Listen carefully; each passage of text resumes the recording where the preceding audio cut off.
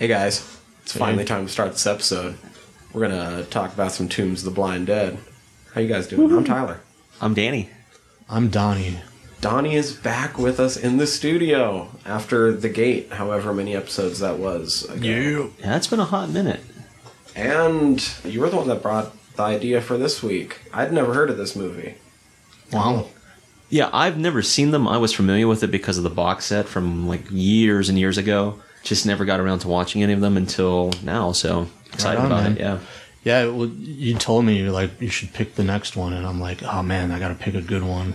And I was looking at my collection at home, and I have that box set, the Coffin one, the Blue Underground.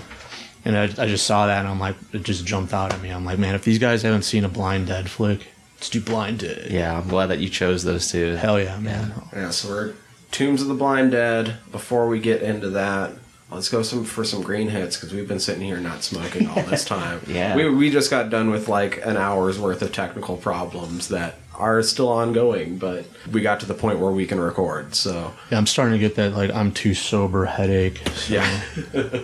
Today, I rolled up a J of some Dark Star and some Strawberry Kush. There's a little bit of Strawberry Kush in there, too. So, nice. I'll hand that over to you. All right, cool. I'll point out the Dark Star's genetics, just since, to fill some fucking airtime. Nice. Yeah. I can't actually roll. That's because it's the fucking raw pre-rolled. I love those pre-rolls. You don't have to actually roll anymore. It's great. Right. That Dark Star, though, cross between Purple Kush and Mazar-e-Sharif. Of course, I've had Purple Kush. Have not ever had Mazar-e-Sharif, but it's probably the heaviest indica that my shop currently carries. So. Oh, wow. Cool. I've never been disappointed when I need to take a nap, so. I should have brought a pillow. Yeah. So that's what I have today. Danny, cool. I know you brought something. I did. I brought a few different things. So the first thing I'll talk about is I did bring an indica strain, because I know Donnie likes indicas, and I prefer them as well. But this one is LA Kush Cake. It is a cross of Gorilla Glue, number 4, and LA Kush itself. And the thing I like about this one is I've been chasing terpenes more so than just like THC content. So the one thing I like about this is it has the alpha pinene, which gives it that piney taste. It also has some of the myrcene and carophyllene. Carophyllene is kind of defined by its earthy, a little bit diesely taste. So you're going to have a little bit of that in the backbone of it. And because it's an indica, it comes along with that sedative, relaxed. This one does give you a little bit of an energy boost, but it's good for, anti-inflammatory. If you're feeling a little down, this one will get you kind of lifted back up. So nice. I like this one. It does sit pretty heavy on the THC content. It's like right around 31%. So it's a little bit on the heavier side. And then I did bring a concentrate today, which we normally don't get into a whole lot. But the one that I did bring is a Kushberry. It sits at about 87% THC. And another one of those that are indica, so it's going to have a little bit more of a berry taste to it. But this one's pretty good. I like it. It's not overwhelming, and when you vaporize it, you don't get floored like you do when you hit it out of a dab rig. Nice. So it's a little bit easier on the lungs and on the head, and you're not going to feel like you want to spit up your lungs. Sure. So there's Sounds that. Right. Yeah. Sounds right up my alley. So here's that guy. If you want to check her out, all you got to do is just draw. You don't have to push any buttons or anything. Oh, sweet. Oh, yeah, and I've never done a concentrate out of your rig yet. It does fairly decent. Mine, yeah, it's not bad.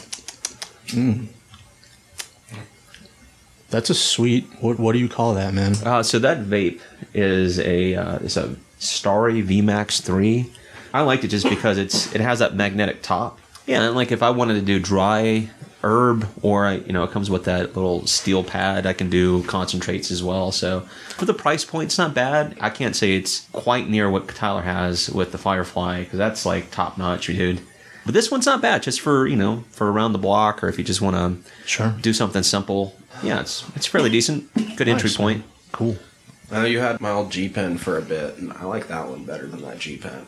That G-Pen was the right price, and it's a great entry point too. But yeah, I was just looking to update. That's all I was doing at this point. Yeah, so not disappointed.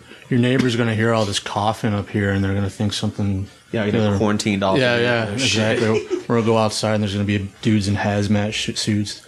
Step back in the apartment. That wouldn't be the first time. Well, shit, as we start to smoke, let's start to talk about the movie some, too. Guts and Bolts. All right, guts and bolts. Danny, who and what went into Tombs of the Blind Dead? Well, I like talking about the cast and crew, but we'd be doing our fans a disservice if you didn't give us at least a brief synopsis first. So, spoiler-free synopsis. I don't know how spoiler-free I can be, considering... I mean, the name implies things. The name implies things. If you've seen the poster, you kind of already know what you're getting. So, there's... Is it an old castle? What is that place? Yeah, I'd say it's a castle. Town. Yeah, like a fortress. Fortress. I think they refer to it as a village, don't they? They refer to it as a village. But it it's looks more definitely- like...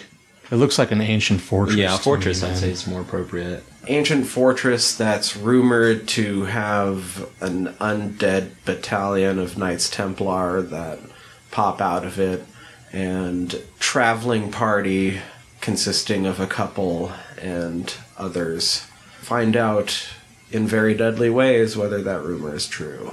I kind of feel like I'm still doing a little bit of disservice there, but we'll get into Well, all I mean, the spoilers for spoiler-free on it stuff, Yeah. you have to skirt around certain things, but I think that's a fair representation of what the film entails. Okay, so leading off with our crew, I'm going to talk about director and one half of the writing team, and that gentleman is Armando de Osorio. And Armando, because you have the box set, so you know very well, he has the tetralogy of these films, the Blind Dead series. And some of those include The Ghost Galleon, Night of the Seagulls. He's done other films like Demon Witch Child, The Sea Serpent. So, I mean, he started off like most directors that get into like spaghetti westerns, things of that nature, comedy. They get their foot in horror, and then it kind of takes off from there. So, no stranger to the horror community. All right. The other half of the writing team consists of Jesus Navarro Carrion. He's known for writing on such projects as Canadian Wilderness, Savage Gringo, El Niño y El Potro, and La Noche de la Furia. All right. Our cinematographer is Pablo Ripoll, and this gentleman is known for such films as Canto para ti, Vacaciones Sangrientas, El Espectro de Terror, and La Danza de Corazón. A lot of these gentlemen are Spanish and Portuguese, so I'm going to put a little flair on what I'm saying today. Yeah, no, you're doing a great job. Thank you. Sí, señor. All right, our editor is Jose Antonio Rojo, and this gentleman is known for such films that he's edited on as La Sombra del Ciprés y Algarado, Toyas and Tantantos, Junque el Guerrero, and Placido. He's done over 290 films, so if you're familiar with Spanish and or Portuguese films, you've probably seen a number of his works. Our music was composed by Anton Garcia Abril, and he is known for such films. Let's see, I'm going to go through some of his other credits. He's got The Holy Innocents, it looks like. Man-Eater of Hydra. He's done Pancho Villa, Dr. Jekyll versus the Werewolf. Kind of neat. Curse of the Devil, The Werewolf versus the Vampire Woman. Yeah, Well, so. I want to hear more of his stuff because shout out to this dude because like the soundtrack is dope. No, the Yeah. soundtrack is really good. Yeah, And, it is ultra atmospheric. It Yep. adds a super strong. It's another element to character in the movie. film. Yeah. I for kind of sure. want to watch The Werewolf versus the Vampire Woman. Or versus Vampire Woman. Sounds pretty dope. Do that like back to back with Dracula Girl versus Frankenstein. Yeah, hell yeah. That'd be fun. All right, I have special effects was done by Jose Gomez Soria. He's known for such films as La Casa de las Chivas, The Dracula Saga, and Ferros. This was produced by Jose Antonio Perez Giner and Salvador Romero. The production companies were Interfilm and Plata Films S.A. The distributors was Hispamex Films for the 1971 Spanish theatrical release, and Hallmark Releasing helped with the 1973 United States theatrical release, which was dubbed. The release dates were April 10th, 1972 in Spain, and February of 1973 here in the States. I do have two taglines for this film. The first tagline I have is, "Who are these unholy savages who hunt out their victims by sound alone?" And number two I have is, "Scream so they can find you." Okay. All right, so moving along, we have our cast, and I'm going to lead off with Lone Fleming, who plays the role of Betty Turner. She's known for being in such films as The Fourth Victim, Sexy Cat, Evil Eye, and Vampiras. We have Cesar Bernard. He plays the role of Roger Whalen in the film. He's known for such films as The Man Called Noon, Green Inferno. This is not the Eli Roth Green Inferno. and the film Last Chance. And move along, we have Maria Elena Epron. She plays Virginia White. She's known for such films as The House That Screamed, Disco Rojo, Hunchback of the Morgue, and the film Fuzzy the Hero. We have Jose Thelman. He plays Professor Pedro Candal. He's known for being in the film Return of the Evil Dead. He was also in The Night of the Sorceress, the films The Beasts, Carnival, and Night of the Werewolf. Every single one of these movies sounds Pretty hella dope. intriguing. Dude, any movie that has sorceress in the title is like... It makes me think of those 60s and 70s films for sure. For sure, man. Well, I think it's worth pointing out, I didn't know this. I started clicking through them when you were listing off the other movies that the director had done. Like, most of those are all part of a series. He did an entire run of werewolf movies, too. That's pretty awesome. Hell yeah. That look like they have, like, 7, 8 entries into the fucking series. Jesus. Including some that have, like, never been dubbed into English or released on DVD and stuff. Like, Wow. That's for like Anchor Bay and Blue Underground to get their hands on. right? I kind of really want to watch, like, all of them. Cool. Anyway, keep going. Nice. So I have 2 more actors, and that rounds out our cast. I have Rufino Ingles. He plays the role of Inspector Oliveira. Now, this gentleman has like close to 300 credits. His name, I looked through most of them. A lot of them are Spanish titles. So unless you're familiar with Spanish cinema from like the 1940s through the 60s, you're probably not going to know this guy. All right, and the last person I have is Veronica Yimera. She plays the role of Nina in this film. Now, she's known for being in such films as Hatchet for the Honeymoon, which is actually a Mario Bava film. Oh, shit. Yeah, she's also in Tender and Perverse, Emmanuel. She was also in the film But Who Raped Linda, which is a Yikes. Jess Franco film starring Lena Romay. So go figure. Huh. She was also in the film Sensualidad and Kiss Me Killer. So that pretty much rounds out our cast and our crew. You gave us a brief synopsis. You should give our listeners a couple of warnings, It involves the undead. right? If you don't like that, especially if those undead were at one point Templars that turned to worshiping Satan. Yeah. Yeah. I mean, there's a little bit of violence, not much. There's some gunplay, not much language. I don't know. Oh, there's the rape. Yeah, the implied. I mean, that's what I'd say. It's just like it's implied. Yeah, I knew we were going to get on that at some point. I knew that was going to be a topic for sure. But yeah, that has to be pointed out for at least a warning. Yeah, I don't know. All the things that you would think would come with this kind of movie. Like I said, the name, right? Like, Right. Blind Dead. If you've seen the poster at all, like, just look it up. Like, that's the kind of action you're going to be getting. So, let's get into it. How does that make you squeal? Tombs of the Blind Dead. First question, did any of us watch the Spanish version? Because I didn't realize that there was an English cut until my second viewing earlier today when I was taking my notes, and I looked it up on Wikipedia, and I'm like, oh shit, this is saying that the length of the movie is about 17 minutes longer than this version that I'm currently watching. The Spanish version is longer. Yes.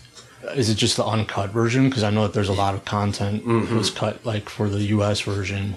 And I did not realize that I was watching the cut version until it was already too late. Okay, I need to watch the uncut version because I didn't know that existed. Yeah, so I watched it on Prime, so I'm sure. So, okay, I probably watched it some on cut. Prime as well, and so that's a 123-minute version. Yeah, which is The the cut I Spanish watched. release is 140 minutes. I did read like there was some other content that was in it that we got cut out. Yeah, And it's reordered a little bit, too. right. Really? Exactly. Yeah. So the ritual doesn't occur at the beginning of the movie. Okay. I assume it occurs when the professor's talking about I think it you're later, right. And they I just think you're flash right. back during that time to what actually happened. Okay. But from what I gather, there was like some pretty graphic scenes that were cut for the American version. Well, we kind of already talked a little bit about one of them. The rape. Yeah. So that gets completely cut out in the version that we watched, which I'm not saying is a bad thing. I'm just saying that's what happened. I've seen this movie 3 times now, and I did not realize that the other version is like the uncut version.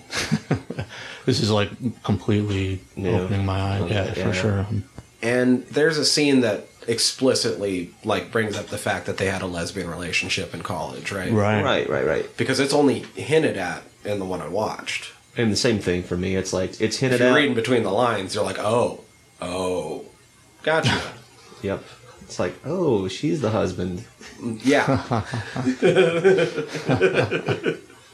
I get it. But anyway, like I said, I had never even heard of this movie until you brought it up. How long? I'm sorry, I only knew briefly about him, but not much. So how far does this go back for you, Donnie? I want to say that I rented it from Netflix when you used to get the physical. Oh, right.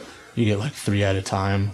So late 2000s? Yeah. So what was dope was, so I lived in Oak Park, Illinois, right outside Chicago. Mm-hmm. And we had it set up where I got the 3 movies at a time. Every time we'd watch a movie, we would watch a movie every day and then immediately send it in. So I was just constantly getting, it was just a constant flow of dope movies to watch. And can't remember how I came across it. But at the time, we were watching a lot of horror. This is like when we first watched like Witchfinder General and like Black Sunday, Blood on Satan's Claw, stuff like that. So this like popped up in there because it's got the occult. Yeah, for sure. It has that feel. And yeah, we watched it and thought it was badass. Nice. And I didn't see the. I still have not seen the 3rd and 4th one. I've seen the 2nd one, which is, if you enjoy the first one, I'd highly recommend. Okay. Delving forth into the other ones, but Nice. Yeah, I don't know, man. Yeah, so I guess let's get into what actually goes on in this movie.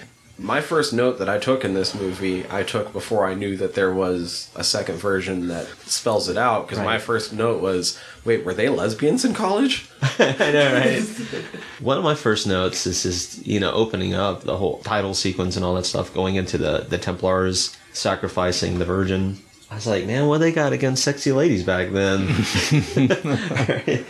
But it gives you the feel for what's about to happen or what this whole film's kind of about to begin with. So the sacrifice is cool. Yeah, it's really cool. Oh, man, I had to turn my TV down because I have neighbors. I was like, it sounds like some other stuff's going on upstairs, but yeah. Most of my experience with Spanish horror from this era isn't really with Spanish horror from this era so much as it's experience with Jess Franco.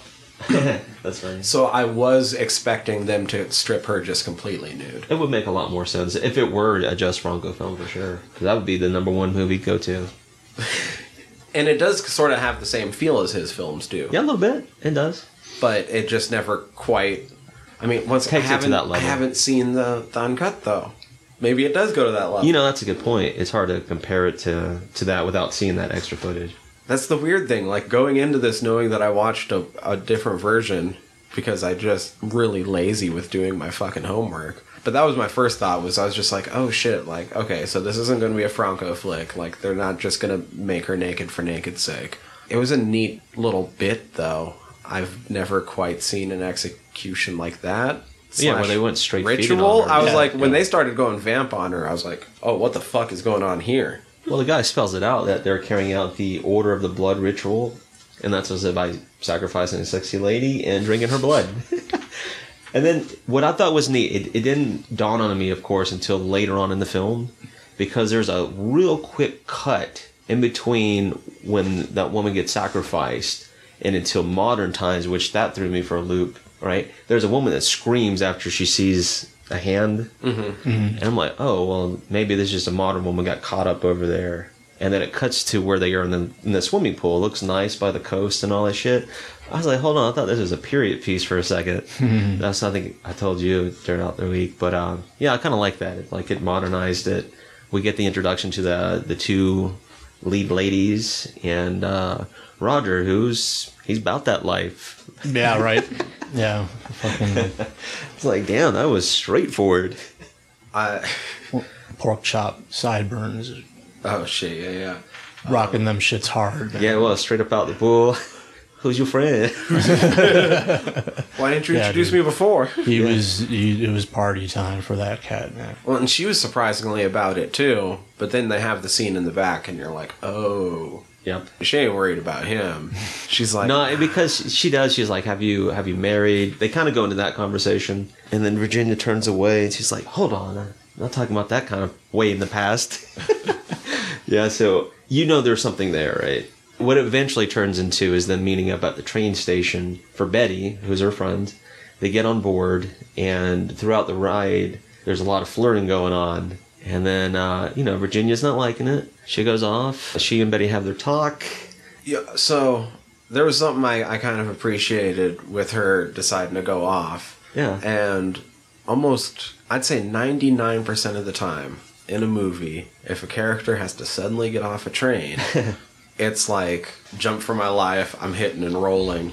And she's just like, oh no shit, we're just going around like a sharp bend right now, and I can't go fast. Cool, I'm just gonna...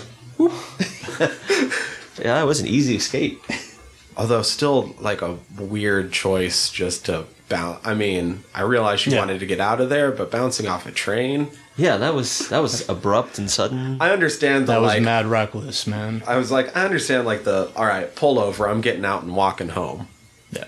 But that ain't what's happening here. Like, I'm just going to jump off and go like chill in this deserted village in the distance. The conductor's son, when he goes to check for her ticket, and he even tells her, he's like, we're out in the middle of nowhere, like there's like, she's like, there isn't a village nearby. He's like, no, we're like, this is pretty desolate. And she still chose to hop off the train, man. Yeah, she had some baggage with her. And then as she goes and she starts like checking out the fucking ruins and shit and deciding where she's going to bed down for the night, that's sort of when I had to step back and be like, oh yeah, movies used to be paced a whole lot differently back in the day, because this is just going on. And it's not necessarily bad, it's just I've been watching a lot of like new movies, and they jump from thing to thing. Sure.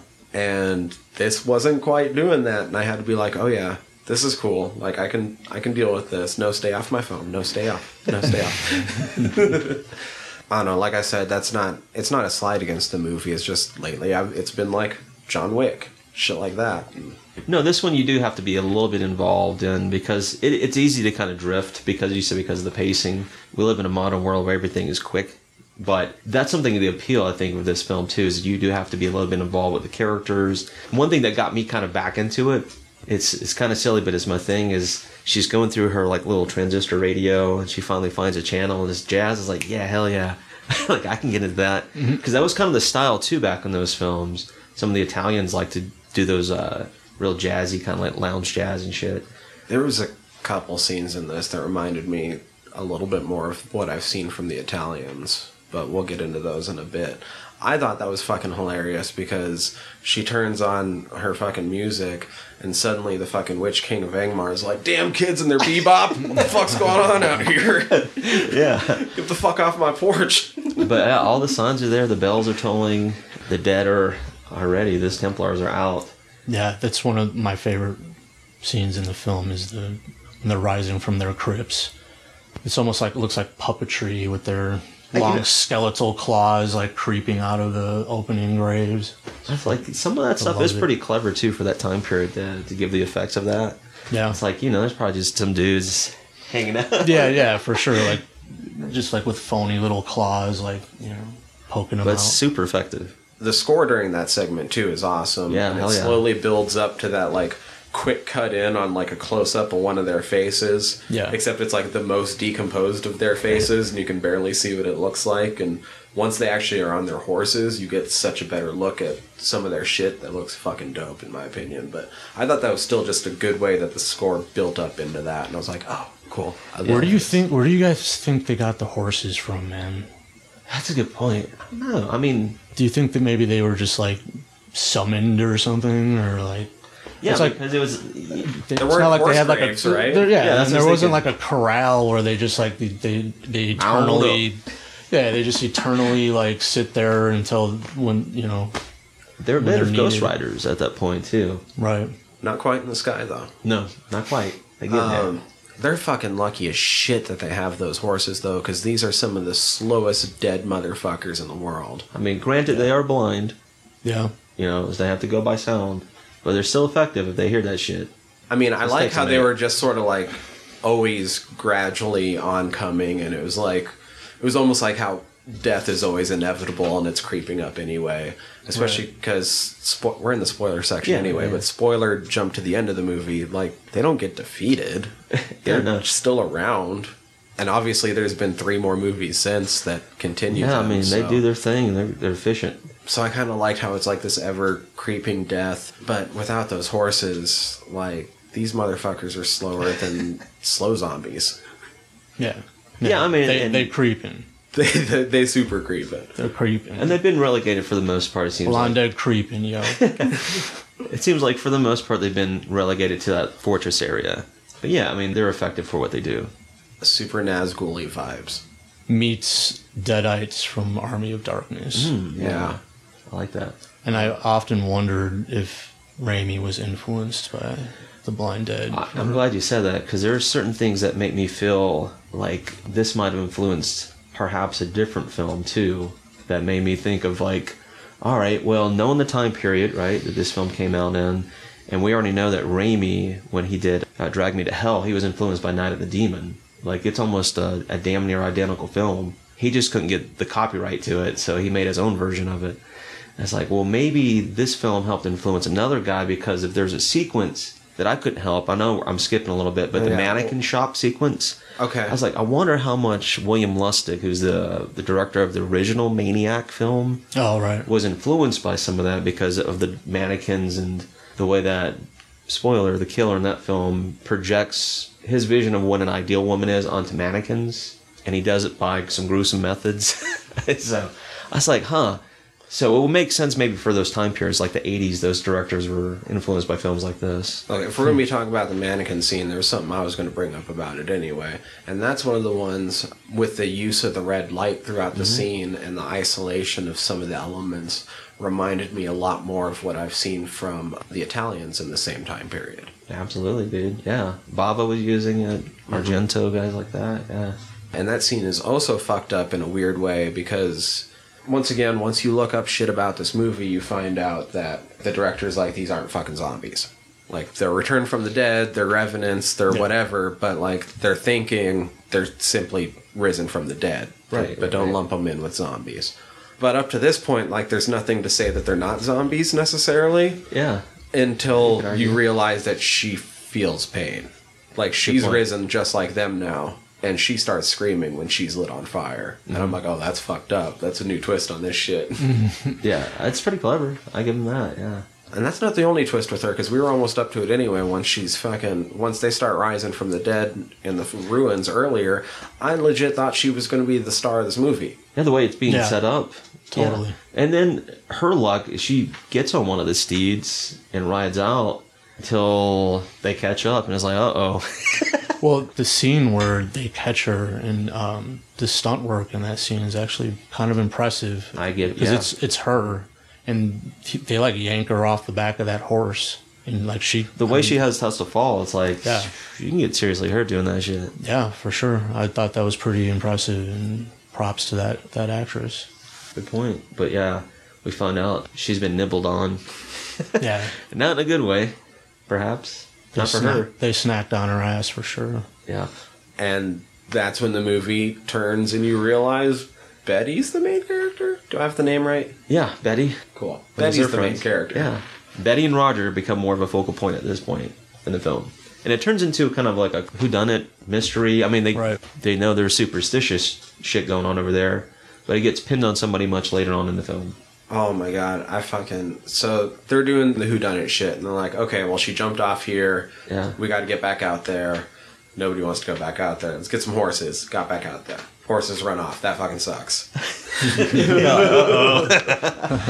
Whatever, we're here. Let's check this place out. They're finding clues. Yeah. Oh, look, look at all these. Oh, look, those look like they're... It's surprising how he immediately, like, oh, those look like the graves of the Knight Templar who worship the devil right around 1650 AD. Yeah, he reads the inscription. He's like, oh yeah, there it is. It's pretty precise. But then the cops show up, right? And I fucking lost it when the cops were fucking questioning them.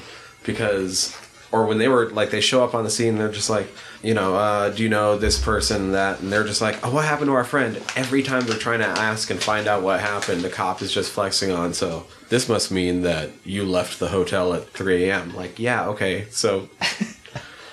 Like, Yeah, so, you are so Betty. you're blah, blah, Roger, and this is you're Betty, and like, okay, yeah, but you were just mentioning something about our friend. blah. Yeah, exactly. Like, no, we might seem like we're backwoods, but we do have telephones, and we can call around. Yes, but our friend? Exactly. Oh yeah, your friend's dead. We need you to ID her at the morgue. And then you get this really creepy dude at the morgue. The whole morgue situation is one of the reasons why this movie is awesome. Yeah, it does the psych out with the other corpse, which I liked. I appreciated that. It's like, what the fuck? You're talking about the weirdo, creepy dude. Yeah. Like the... He's getting off on that shit. Custodian. Yeah. Well, first the fucking frog, right? Like, Well, I think that actor did a hell of a job selling that. Oh, yeah. character. He totally sold it. No doubt. he got his, though. She snuck up on him. I like how all the undead are super fucking quiet in this movie. It's not used often in this. It's not used at all once they show up. There is one jump scare in this movie. But just because jump scares weren't the thing back then, but it's one of those scenarios where they could be just around the corner and you don't hear their asses. Well, see, one of the things about this movie and one of the reasons why I love it is, so usually when they're on screen, the soundtrack is like sort of like that atmospheric chanting Good point. and like groaning, you know, like, oh, and like just, I would like to think that they're making that sound. Like they're chanting and like making those groaning sounds. yeah. And like, One of the and like early the other actors can like they hear it, and that's one of the reasons why it's like so terrifying to Yeah, them. you get It's a like- natural reaction to it. Right. I don't know. I mean, I don't know if that's the director's intention, but it's kind of my little special thing about this movie. Yeah, man. The first time they swarm, you see them swarming out, I thought they were chanting. The other times it sounded like it was more background. But I could definitely see what you're saying. Like, that makes sense too. Yeah. But I did notice for sure, like, their horses, they give them hoof beats, but they're super muffled. Like, people's breathing are heavier than the hoof beats, but they're there. It's like everything's just sort of muted around them, and Yeah. it's like this a weird presence. atmosphere. Yeah, a presence rather than... I just thought it made it seem a lot more like they could just be right there. Exactly. And that's part of what sucks. Especially once they're on their horses, because then they're quick as shit. Yeah, now you're fucked. You're basically fucked. Dude gets his. Right. And then that's when Creepy dude. Betty and Roger go meet the professor on the studies. Right? And he drops a dime on him. He's like, oh yeah, I know about this place. He talks about the Knights Templars. He The gives thing the I like rest about of it the is backstory. there's like art pieces that go along with the story that he's telling, which is really cool. He talks about how they were hung essentially because of black magic. They brought sacrificing virgins. The King of Spain hung them for all that. And the crows pecked their eyes out, hence why they're blind. Am I tripping, or do they say later, like somewhere else in the movie, that their eyes were burned out, not pecked out? Oh, I wasn't paying enough attention. Yeah, I don't know. Okay. I know feel- that they showed the picture, though, with the birds, but that doesn't mean that they didn't fuck up at some other point when they were saying... Especially in Yeah, the- for continuity. Yeah. There's definitely some weird bits in this fucking English dub. Well, I thought that was cool how when he's telling the story, you see like the tapestries and like, you know, it's like looks like ancient tapestries like telling the story, you know. Yeah, I like that. That was pretty cool. And I think maybe that's where they were supposed to have the beginning of what we got Right. with the Templars and the blood Virgin. ritual. Yeah, shit. But I do like the tapestries. I thought that was a cool touch. Yeah, for sure. I kind of like the reordering because it makes it feel like they were kind of trusting the audience. Like, we know that we just did this weird jump, but Right, if right. you're paying attention, All you've this shit makes sense right you've there, put it all yeah. together before the professor says anything. Right. And then if you haven't put it all together by then, he lays it out. That's the interesting thing too. Like, we as an audience already has that information, so we're ahead of the ball game. We're just waiting now to see what happens to these characters. Yeah, like as opposed to like jump scares and things of that nature. So builds more tension, more. You feel the dread when they are present. You're like, oh, these guys are fucking ominous. During that whole exchange, though, that fucking inspector was there, like eavesdropping, and he's like, "What about your son Pedro? Where he been?" And he's like, "Yeah, he's a smuggler carrying contraband across the border or whatever." They think he's responsible because he's only stationed like 7 kilometers Right. from that cemetery. And so it seems like Roger and Betty go out on that little boat, meet the whole compound. Well, specifically what he brings up, he's like, well, maybe his gang is imitating folklore. Yep. Yep. Using the superstition to keep people at bay from going there, using it as a front. And I immediately wrote down somebody make that movie. That's a really cool concept. Yeah. A gang using like a local region's folklore to reinforce their activities and extra scary factor, I guess, however you want to do it. Flexing. I don't know how to write that story, but I think it's a really neat idea. No, it's a cool somebody concept. do it. That's what I'm saying. But Roger checks it out. He meets Pedro, and he's like, look, favor for a favor, essentially. He's like, we can help clear you up of all this, nonsense, and, you can help find out who or what's responsible for killing our friend. So they go back to the castle. Nina goes with them. Then there's all that sexy stuff going on in between that, like the swapping of the partners, essentially, right? Right. And that's where it turns into the implied rape. You're like, what the heck? Because she's like, yeah, it seems like she's never been with a man. So in my mind, I'm thinking maybe she's the virgin set up for the sacrifice. Oh, okay. I see what you're saying. But then that immediately gets turned on its head because you see her shirt, her blouse ripped. You're like, oh, damn.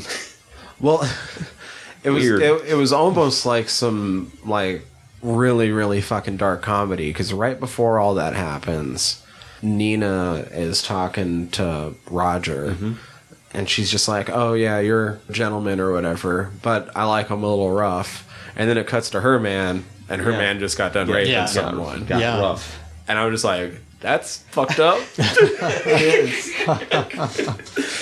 Because my first note before I saw what happened to her was like, oh, she's kind of saying she likes it rapey. Yeah. And then I'm like, oh, she likes it rapey. I guess there's another scene in this film we already talked about earlier, was the morgue scene where we had some dark comedy. Yeah. Where the creeper dude that's like revealing they're there to identify Virginia's body, and he like fucks with them and shows them like another dead body. He does the psych out. And it's kind of like maybe I'm demented, but I thought it was kind of dark and funny. Like there was there's a little, and it just he was like getting off on like their reaction. That's like it's super creepy, but he's super effective because he's like he's getting off on it. Yeah. Like I said, man, that actor like nailed his part. Yeah, definitely. He was definitely like probably the most comedic element of the entire. I mean, it is super dark. You think about it. Yeah. Well, and then out of nowhere, though, you also have Nina being like, yeah, I once knew a guy that drank champagne out of my shoe. Oh, yeah. It was the only way he could get off. For a slight moment at the morgue, I was like, I wonder how far they're going to lean into necrophilia, because I feel like maybe I thought that's where it was going. That's what this guy's about. I wouldn't put it past that cat, man. Well, when he looked at the bite on the stomach, I didn't think he was going to uncover it to the stomach. I thought he's like, and so if her face is here, that means tits are here. Connected to the boob bone. But he's just like, oh no, look at that bite mark. Oh, that's just an extra hole. Yeah, I'll play with the frog. Yeah, can't forget my frog. Oh, man. All right, so after that little rapey bit, right, that's kind of what we're getting back to, is the bells toll and then they rise from the grave again, and that's when Pedro gets his. Roger runs back and the women are having it out because of Pedro and all that shit. I zoned that part out, and they barely explain why they're fighting. Why are they fighting? Like, the reason why they're fighting happens in all of, 3 seconds. And it's 3 seconds that I looked away, and I'm like, oh, I guess they're fighting now? And then she mentioned something about they're not opening the door unless Pedro's there, too, or something like that. Exactly, that's what it boiled down to. And I'm like, Pedro's got his already, in a couple ways. Pedro, man. And Roger, man, when they finally do let him in, he's been fucked up pretty good. But he essentially tells Betty to be silent. That's what he's telling her. He's like, you need to be silent. And then he kind of passes away. And then Nina, she screams and it draws the attention away. And they get her. She gets eaten. At this point, Betty's heartbeat is what gives her away. She's trying to remain silent inside. She flees. I liked that when it started doing the heartbeat thing. That was pretty and cool. every beat, the camera zoomed a quick little bit. zoom. Yeah. Quick zoom. Quick zoom. And then she's like, shit. Yeah, she knows. Time to go. Once again, them damn horses, Bo. What it eventually amounts to is the conductor this time and his son stops the train, gets off, helps her. But by that time, those riders have already approached. They get on board. They start snacking on the people, the passenger freight. Betty hides in that little coal bit. Eventually, she turns on the train into the next station. The conductor helps her out. And when those new passengers get on board, they discover what happened back toward the cemetery. And then that's when it dawned on me, when she turns around and she screams. And I was like, oh, damn, that was that cut in between. At the beginning. Yeah, I was like, that's pretty clever. That was really cool. I really like that. The scene of the conductor's son helping her as they're approaching, as the Templars are approaching on their horses, it's pretty agonizing, man. Yeah. I mean, like, it's hella suspenseful, but the acting is like, it's just like, oh, man, dude, like. Yeah, but those were probably some friends and family members and just whoever they can get. Yeah. It's like, yeah, so, but. Once again, in the cut, I think this is one of the parts where we're missing something, and it's supposed to be a woman getting killed in front of her kid on the train. Yep. I mean, some of that's implied, but they never show it. No. Yeah. Well, I mean, they wipe out the whole train, so it's like... yeah. You know. Yeah. So... we just don't get the visual part of it. Right, for sure. All those trains that I have robbed on Red Dead Redemption 2 should be lucky that I do not do train robberies like those motherfuckers do. Yeah. Yeah, right. Most time I leave them alive. Just give me your jewelry. That's all I need. Put it in the bag. Nobody has to die. Nobody has to die. Don't be dumb. It's not worth it. Yep. Put it in the bag. Nobody be a hero. But when excommunicated undead Templars, when they get on your train, that's no good for anyone, man. Right? It turns into a ghost train. Yeah. They were all sleeping, too, when they attacked, so I think that was one of the reasons they were so effective. That's a good point, man. But, I mean, the conductor at the beginning, I like how he does it, too. He quickly brushes it off, but he's like, he's talking about Virginia at the beginning. He's like, that girl doesn't know what she's getting herself into. And it sounds like, what? He's like, oh, never mind. Like, he knows. And then that's what comes back to them at the end. They stop when they shouldn't have. I mean, it sucks for anybody involved, but it brought more harm than it did good. So, I know you've only seen one of the other ones, but in that one, do they have any weakness of any kind? Because it doesn't seem like anything can stop them in this. It's been a while since I've seen it. Mm-hmm. I honestly don't remember, but I remember it being dope. Okay. I remember it being worthy of, like, the first one. Nice. Have you guys seen trailers for the other two? No. Can't say I have. They look awesome. I just own so many movies. I watch so many movies. I haven't gotten to these. Yeah, it's hard to catch up on all the stuff. Yeah. I should just sit down and watch them one night. But Well, if you've seen the trailers, they look amazing. Let's pause this and watch the trailers. Yeah. Cool. We'll get some reactions.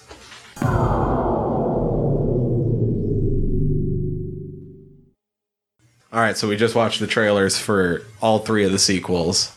Official sequels, because I think The Blind Horseman show up in a couple other movies as well by a couple other directors. But mostly, I think, in weird cameos. I don't fucking know, but what did you guys think? That was fun, by the way.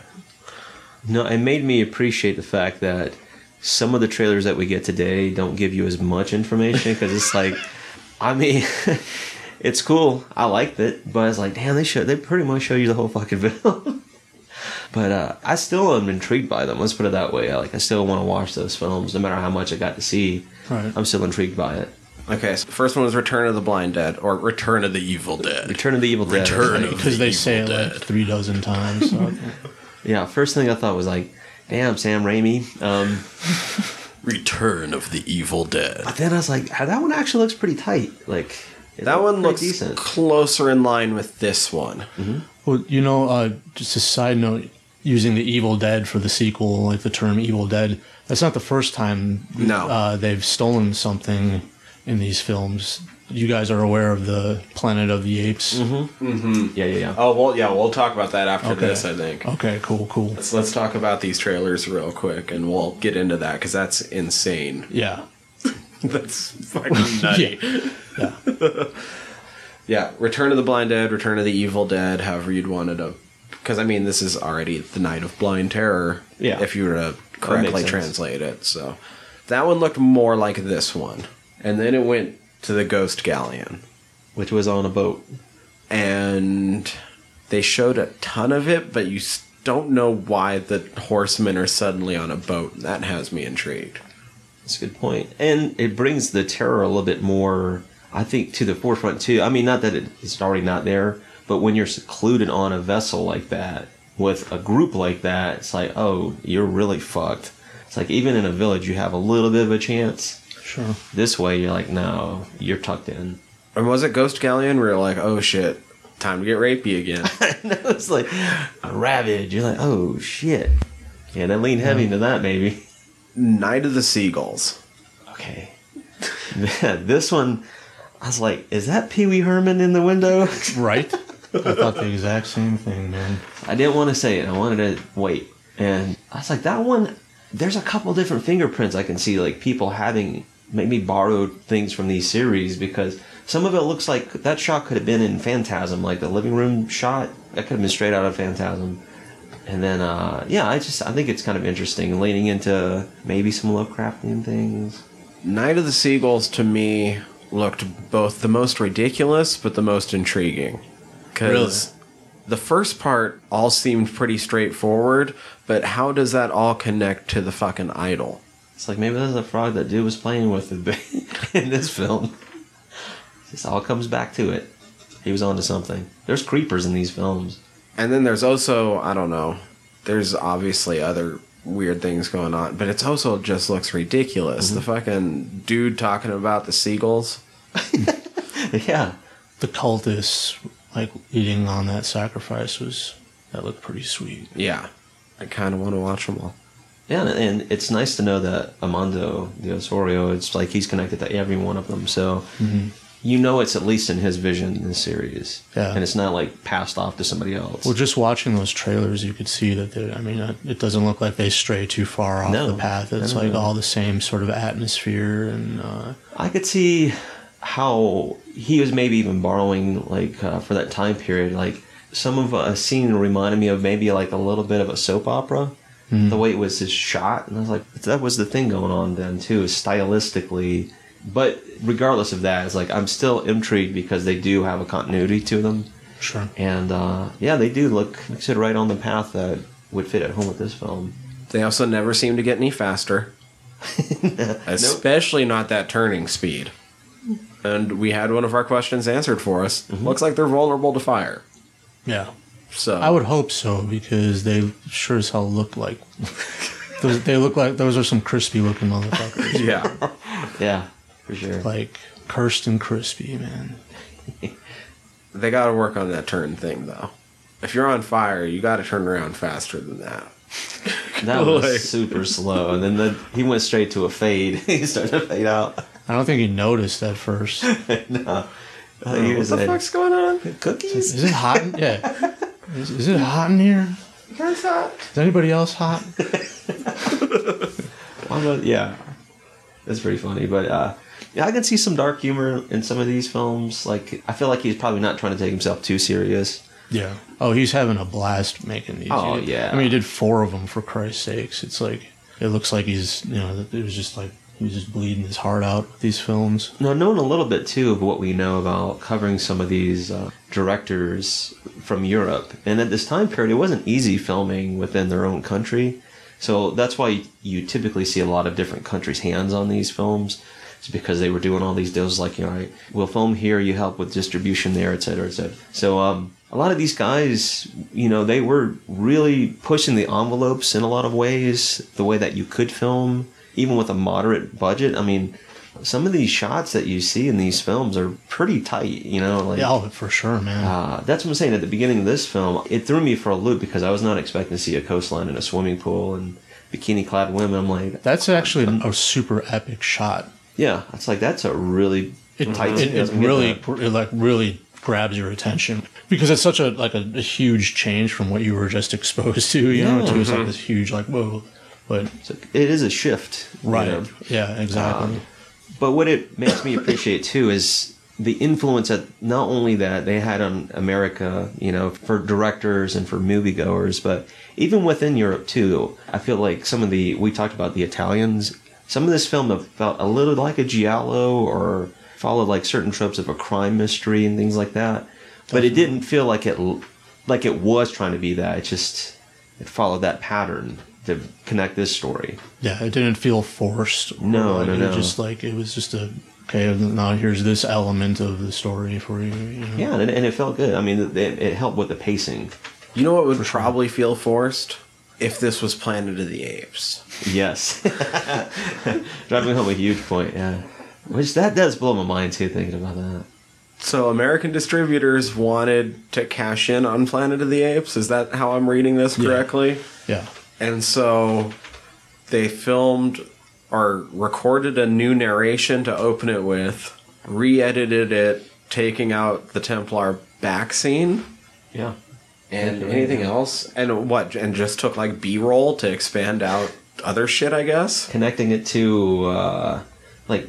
The locations, mostly? Yeah, and like a certain time period where they had this battle and the apes were, in prison and blah, blah, blah. And the undead are intelligent undead apes? Yeah.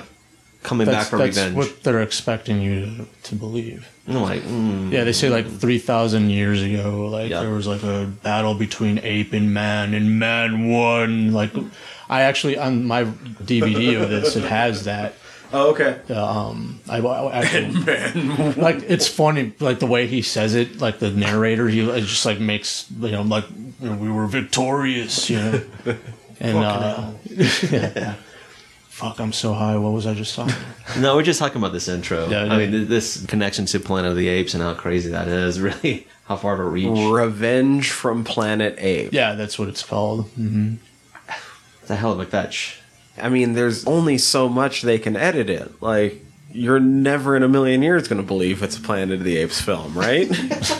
No, I'm not buying that. That's the first thing I think of when I look directly into the eyes of a Templar Knight, is that it's an undead ape. Damn filthy ape. Yeah, like, for real this time. I mean, I wonder if it made them any money. I don't know, maybe. I mean, Dude, if you bought that, like... It's like the people that go buy Atlantic Rim, right? well, all right. I've been a victim of this one time of a film, right? Oh, God. What tricked you? Okay, was the title. Okay. Right? So I bought a film called The Seven Doors of Hell. Oh, okay. Yeah, you've told me this story. Right? Yeah. Okay. And it was basically a different title for The Beyond, but it was edited. So when I watched it, I was like, hold on, this feels like... I was like, motherfucker. It had a different name, different different cover.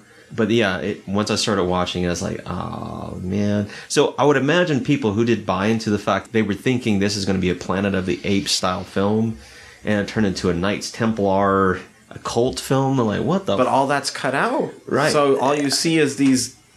It's crazy. Like, if you bought into it, I could maybe feel a little empathy for them, because I bought into like something that I was thinking it was a completely different film based on the title. Would they cut any of the scenes where they had swords and just use those skeletal hands shots instead, or? Yeah, it'd be a hard spin. I mean, I suppose I could just watch it one of these days and find out all these questions I'm having right now, but... It's just super bizarre. It's just Yeah, that's a stretch of a connection. Do you guys think there should be any sort of modern reinvigoration to these characters? I would love to see that. Oh, you know what I would it. love to see is like an epic, like Go full high on. production value. Like what I picture in my head, like they should make me be the director, because what I picture in my head would be fucking insane. Would it be a period piece, or would you go modern day with it? I would do exactly how they would do it, how they did it in the With like the original film. flashbacks, but yeah, for sure, man. I think that would. But be otherwise, like, we're having to deal with them. Yeah, And, like, just oh, because this I sucks. feel like just the little flashback scenes makes that period. I don't know, it just makes it feel more special. You know what I mean? Mm-hmm. It's just, if you were to like make the entire film like a period piece, it's just like, I mean, it would still be badass, but or maybe do like a prequel and it's a period piece, and then It's the fall of the Knights. right, for sure. Well, I think the cool thing about this is it is rooted in that Knights Templar, history timeline and some of the stories that come from it. And they traveled across a lot of land, so you can pick up on any of those times that they were, and you can play off those lines, those stories based on where they trekked. So it's not exclusive to one area. It can be a variation of tales on how they came through those lands, how it affected those people. et cetera, et cetera. So Sure. I think that could be a fun twist on it too. Is you have these multiple tellings of the same groups of people, but told through the lens of different cultures. Totally, man. I can't really think of too much else to say about this movie right now, especially because we've smoked a lot. No, the last thing I'll leave off on is like I said, if you like guys like Jess Franco and Sergio Martino and Bava and all those guys, I think this is a really cool entry into those 1970s films that are a little off the beaten path, but they're really cool. They're experimental in a way, and they don't feel forced. Like, this isn't a zombie film, but these guys are a little bit more ominous. Their presence, I feel like. I don't know. I really liked it, man. That was a cool recommendation. I feel like there's an element to at least the first film. I don't know if they use these. Like I said, I've seen the second one. It's been a while. Honestly, can't remember anything other than that it's worth checking out. But I feel like there's like this element of like this dreamy sort of like almost like feverish, especially in the slow motion scenes. Yeah. Mm-hmm. I feel like you're almost like under their spell, you're just like, whoa, like it's almost like psychedelic, I feel like during those scenes, I feel like there's a lot of scenes in this movie where if you were to just like hit the pause button, they're beautiful shots, man. Mm-hmm. Absolutely. Like, especially like while they're riding, like like against like the sunset, and there's like ruins sort of like, on either side of them. It's really cool imagery, super atmospheric. Those ruins are really cool. Yeah. I really liked those. Yeah, it was a agree. good location. Really good location. I guess that's what I had to say about it. Well, fun, man. Yeah, thumbs up for sure. Well, have we decided next week? I don't think should not we? concretely, but Should we go with what I mentioned? I'm down. I know which ones we have mentioned off area. All right, so next week we're going to be doing 28 Days Later. I'll admit right now it's not my favorite, but maybe upon rewatch because it's been a while now. So that's actually going to be an adventure all in itself because I haven't rewatched it in years and years and years. So maybe it'll change my mind. And in order to listen to find out if it does change my mind, please hit subscribe however you're listening to us right now. That would be super, super fucking cool. Or tell people about us, share it around, all that shit.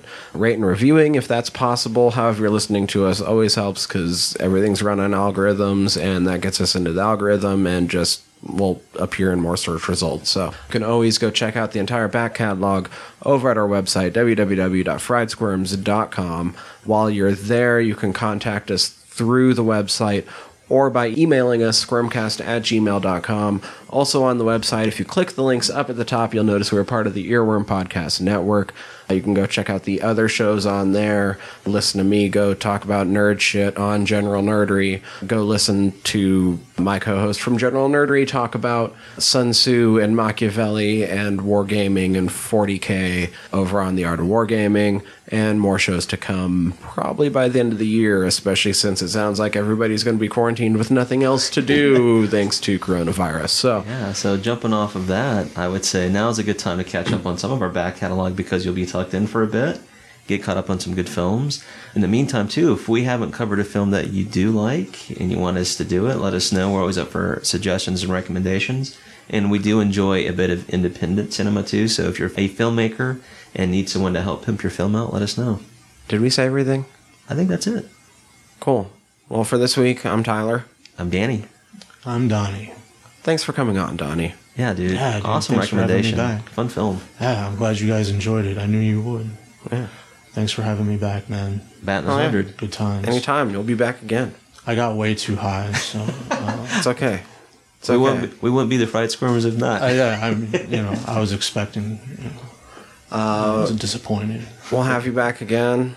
We'll figure out another film to talk about. Be a good time. Right on. But until then, Fried Squirms out.